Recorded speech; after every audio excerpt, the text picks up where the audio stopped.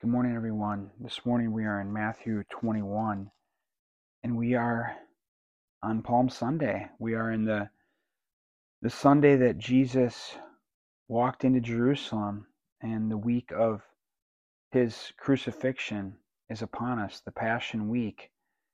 And when they had approached Jerusalem and had come to Bethphage at the Mount of Olives, then Jesus sent two disciples, saying to them, "Go into the village opposite you, and immediately you will find a donkey tied there and a colt with her. Untie them and bring them to me. If anyone says anything to you, you shall say, 'The Lord has need of them.'" And immediately he sent them. This took place to fulfill what was spoken through the prophet Zechariah.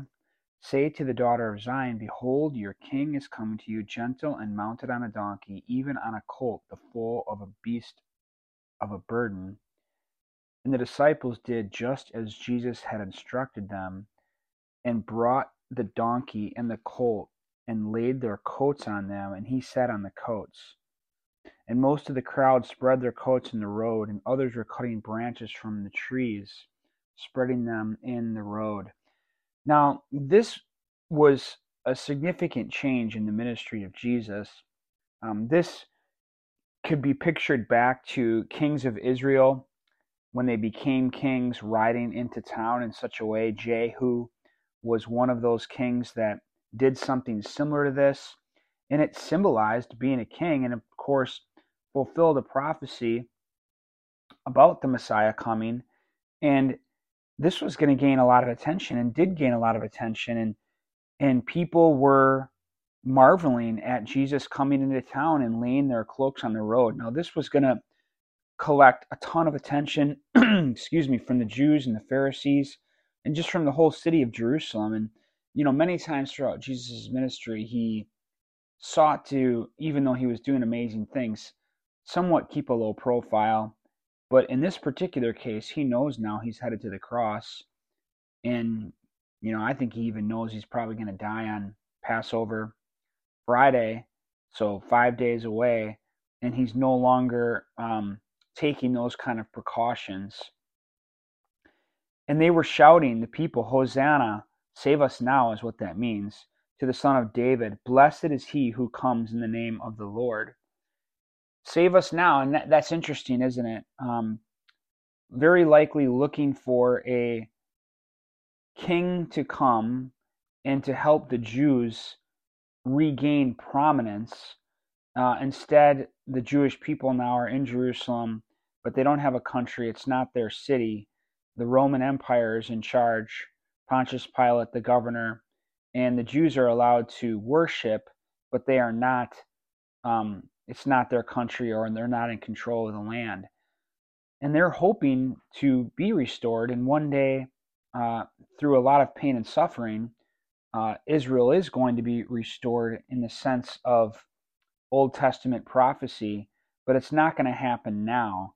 But they're, in a sense, I don't know if they know exactly what to anticipate, the people of the land, but they're proclaiming a king riding into town. And when he had entered Jerusalem, all the city was stirred. See, this just created quite a reaction. "Who is this?" And the crowds were saying, "This is the prophet Jesus from Nazareth in Galilee." And Jesus entered the temple, and talk about not keeping a low profile. And Jesus entered the temple and drove out all those who were buying and selling in the temple, and overturned the tables of the money changers and the seats of those who were selling doves. And he said to them, "It is written, my house shall be called a house of prayer, but you are making it a robber's den." And, at the temple, there were a lot of money changers. People would come to buy a sacrifice or to give to the temple, give a temple tax, and they had their foreign currency, so there'd be money changers to change it into the currency of the land. But people were profiteering off the temple, and Jesus felt it was inappropriate and did something about it. And again, this was only going to continue to raise that bar of attention and prepare for his arrest and crucifixion. "And the blind and the lame came to him in the temple, and he healed them." That's pretty incredible. I mean, sometimes you read statements like that, it's like, in one sentence here, verse 14. And imagine what it must have been like. I mean, he already had a lot of attention for what he was doing, but then to have the power to heal people right in their midst. Oh, Lord, how amazing. I wish I could be there to see that. I'm glad I have the testimony of it. But when the chief priests and the scribes saw the wonderful things that he had done, and the children who were shouting in the temple, Hosanna, save us now to the Son of David, they became indignant. See, the religious leaders they don't like the attention. He's been promoting changes to their faith, or Christianity is about to come on the rise. He's doing things differently than what they teach. The crowds are attracted to him. He's taking away from their prominence, and they're threatened by it. And then they say to him, "Do you hear what these children are saying?" And Jesus said to them, "Yes, have you never read, out of the mouth of infants and nursing babies you have prepared praise for yourself?" And Jesus is quoting an Old Testament passage from Psalm 8 that he is referring to himself, that the people of the land are declaring his praises. And he left them and went out of the city to Bethany and spent the night there. Bethany was just over the hill of the Mountain Olives, not far away, and it seemed to be a home base this last week where he was staying. Now in the morning, when he was returning to the city, he became hungry, and seeing a lone fig tree by the road, he came to it and found nothing on it except leaves only. And he said to it, "No longer shall there ever be any fruit from you." And at once the fig tree withered. What a cool thing. I mean, he's showing off his power to his disciples, building their faith through all of this. Seeing this, the disciples were amazed and asked, "How did this fig tree wither all at once?" And Jesus answered instead of them, "Truly I say to you, if you have faith and do not doubt, and you will not only do what was done to this fig tree, but even if you say to this mountain, be taken up and cast into the sea, it will happen. And all things you ask in prayer, believing, you will receive." And this seems to be something that God inspired Matthew to write about. You remember blind Bartimaeus. You remember the woman who touched the tassels of Jesus' garment. And it's like when people cried out to him in prayer, he responded. And he's teaching here that there's power in prayer and power in believing, and all these things you ask in prayer, believing, you will receive. And I've been challenged in my own life. There's something that I'm praying for a family member, and I just want to take this instruction from our Lord and believe in the prayer being answered and cry out to him in desperation, literally, like, "Lord, please do this." And to bow down before the Lord. We've talked about that recently.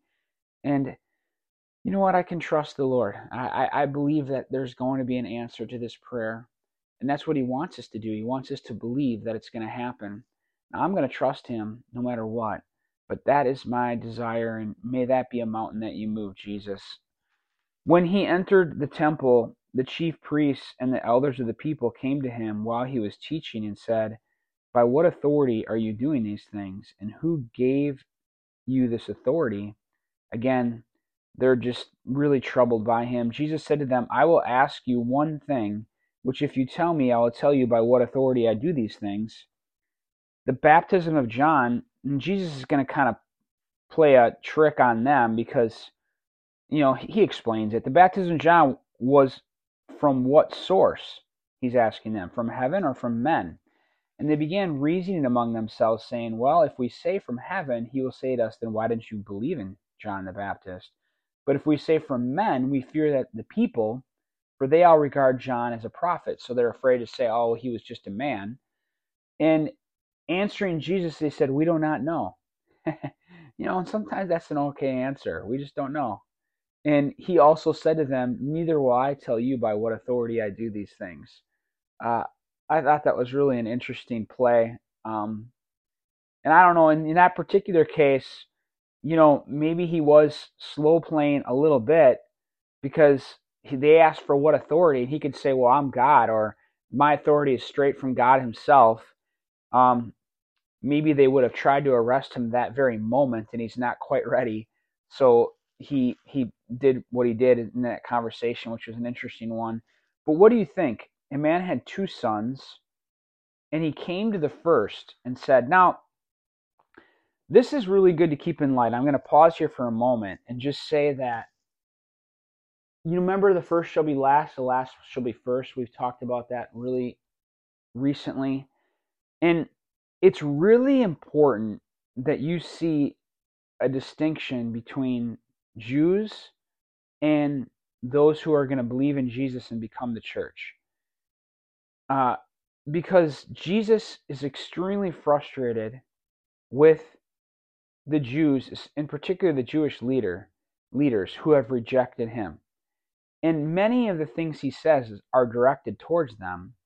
And he continually says he's pleased with just about anybody who will come to him. And that's why he says, the last will be first and the first will be last, because those who come to him, even though they're not part of Israel, they're not Jewish, but they come to him in faith, are going to come to the front of the line. And the ones that were Jewish and part of God's family, who now have rejected the Messiah, are going to be last. In fact, even be left out in instances until they turn to Jesus. So this actually has a bearing even on what you think of eschatology, the study of last things, what you think of the tribulation, what you think of the rapture. And we're going to be talking a lot more about that at our church. For those of you who are not from the church, I'm the pastor of Crossing Community Church in Genesee Depot, Wisconsin. Crossing Community Church. The website is cometothecrossing.org, cometothecrossing.org. And on January 7th, 2024, we're just about at Christmas in 23 here, I'm going to be starting a series in the book of Revelation. I'm actually going to give a preview message on the 31st. You can find those messages on YouTube if you want to follow along. But it's important that if you see how disturbed, frustrated that Jesus is for the Jewish rejection of him, it begins to shape what you think about the tribulation, and if you think it's for the church or if you think it's for Jews and those who have rejected him. Let's see that at play in these passages here. But what do you think? A man had 2 sons, and he came to the first and said, son, go work today in the vineyard. But he answered, I will not. But afterward he regretted it and went. And the man came to the second and said the same thing. And he answered, I will go, sir, but did not go. Which of the 2 did the will of his father? They said, the first. Jesus said, truly I say to you, that tax collectors and prostitutes will get into the kingdom before you. Now remember, he's being questioned by the religious leaders. The chief priests were talking to him. So tax collectors and prostitutes will get into the kingdom of God before you. But John came to you in the way of righteousness, and you did not believe in him, talking about John the Baptist. But the tax collectors and prostitutes did believe in him, and you, seeing this, did not even feel remorse afterward so as to believe in him. He's saying, hey, listen, people like tax collectors and prostitutes were listening to John the Baptist and repenting, and people, and Matthew himself, focuses on this. He was a tax collector, and, he invited a bunch of sinners over to his house, and Jesus hung out with all of them. And of course, these same Pharisees, maybe not the same exact people, but the same group, were like, why are you, hanging out with all these sinners? And Jesus said, I came to save the sick, So listen to another parable. There was a landowner who planted a vineyard and put a wall around it and dug a wine press in it and built a tower and rented it out to the vine growers and went on a journey. So this is now a parable of Jesus going away and one day coming back. And when the harvest time approached, he sent his slaves to the vine growers to receive his produce. The vine growers took his slaves and beat one and killed another. And what he's talking about now, he's talking about how prophets have come from God, like John the Baptist and others, to promote the things of God, but a lot of times the Jewish people rejected what they had to say. So the vine growers and his slaves beat one and killed another and stoned a third. And that's what happened to, a lot of Old Testament prophets. They jailed Jeremiah. They didn't like what the prophets had to say. Again, he sent another group of slaves larger than the first, and they did the same thing to them. But afterward he sent his son. See, now that's Jesus. But afterward he sent his son to them, saying, they will respect my son. But when the vine growers saw the son, they said among themselves, this is the heir. Come, let us kill him and seize his inheritance. They took him and threw him out of the vineyard and killed him. Which is what, now, Jesus came to die, but this is what happened to Jesus. The Jewish leaders wanted him killed for proclaiming that he was of God. Therefore, when the owner of the vineyard comes, what will he do to those vine growers? See, what's going to happen to them for their rejection? And I believe it's going to be tribulation. They said to him, he will bring those wretches to a wretched end and will rent out the vineyard to the vine growers, who will pay him the proceeds at the proper season. Jesus said to them, did you never read the scriptures? The stone which the builder rejected became the chief cornerstone. He's talking about himself now. And he was rejected by the builders, the Jews. This came about from the Lord, and it is marvelous in our eyes. Therefore I say to you, the kingdom of God will be taken away from you and given to a people producing the fruit of it. Well, for those of you who know me, I've talked a lot about bearing fruit. And when we are people of true faith, we will live to bear fruit. And he who falls on this stone will be broken to pieces, essentially who rejects Jesus as the Messiah. He who falls on this stone will be broken to pieces, but on whomever it falls, it will scatter him like dust. When the chief priests and the Pharisees heard this parable, they understood that he was speaking about them. When they sought to seize him, they feared the people because they considered him to be a prophet. So they were concerned about what the people around them would say as they began to arrest him. And here we are in chapter 22, and it won't be long, and they will come and get him. The great love and grace to be the bride of Christ and part of his family, even though we were sinners, prostitutes, and tax collectors, Gentiles. Through faith, we've been welcomed to be the bride of Jesus Christ, and I believe he loves his bride. And the people that have been part of God's family who've rejected his son and killed him, Jesus has great frustration and angst for. He's not going to give up on them, because there's going to be opportunity for Jews again to accept the Messiah, and many have. Many have turned away from Judaism and turned towards Jesus Christ. But for those who continue to reject him, I believe there's tribulation awaiting them. Now, I will say a word of grace. This is something through study that I've come to believe regarding the tribulation not being for the church, but being for the Jews who've rejected Jesus and unbelievers. But I will say this. The Old Testament people saw the prophecies of the Old Testament, and they gravitated towards the ones about Jesus coming to rule and reign and defeat the Roman Empire and bring about a new Israel and a new kingdom here on earth. And when Jesus came and made changes, and ultimately when he died as a suffering servant, they didn't see that, even though it was in their Old Testament. So it is difficult for us, and there should be a measure of humility in all of us, no matter what your eschatological view is, your end times view, is that the Jews didn't see correctly Jesus, and they didn't see this age that we're living in right now, the church age. Even though they had Old Testament Scripture.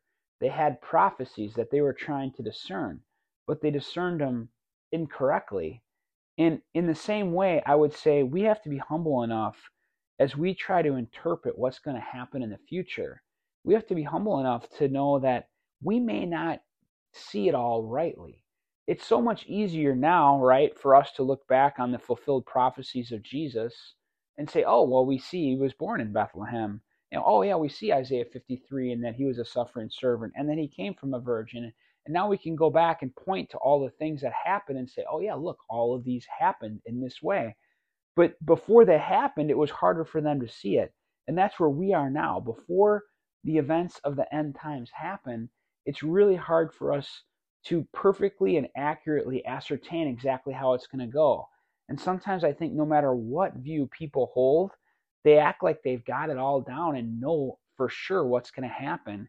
And I would say that we all have to carry our views humbly, even as we look and eagerly await the return of our Lord.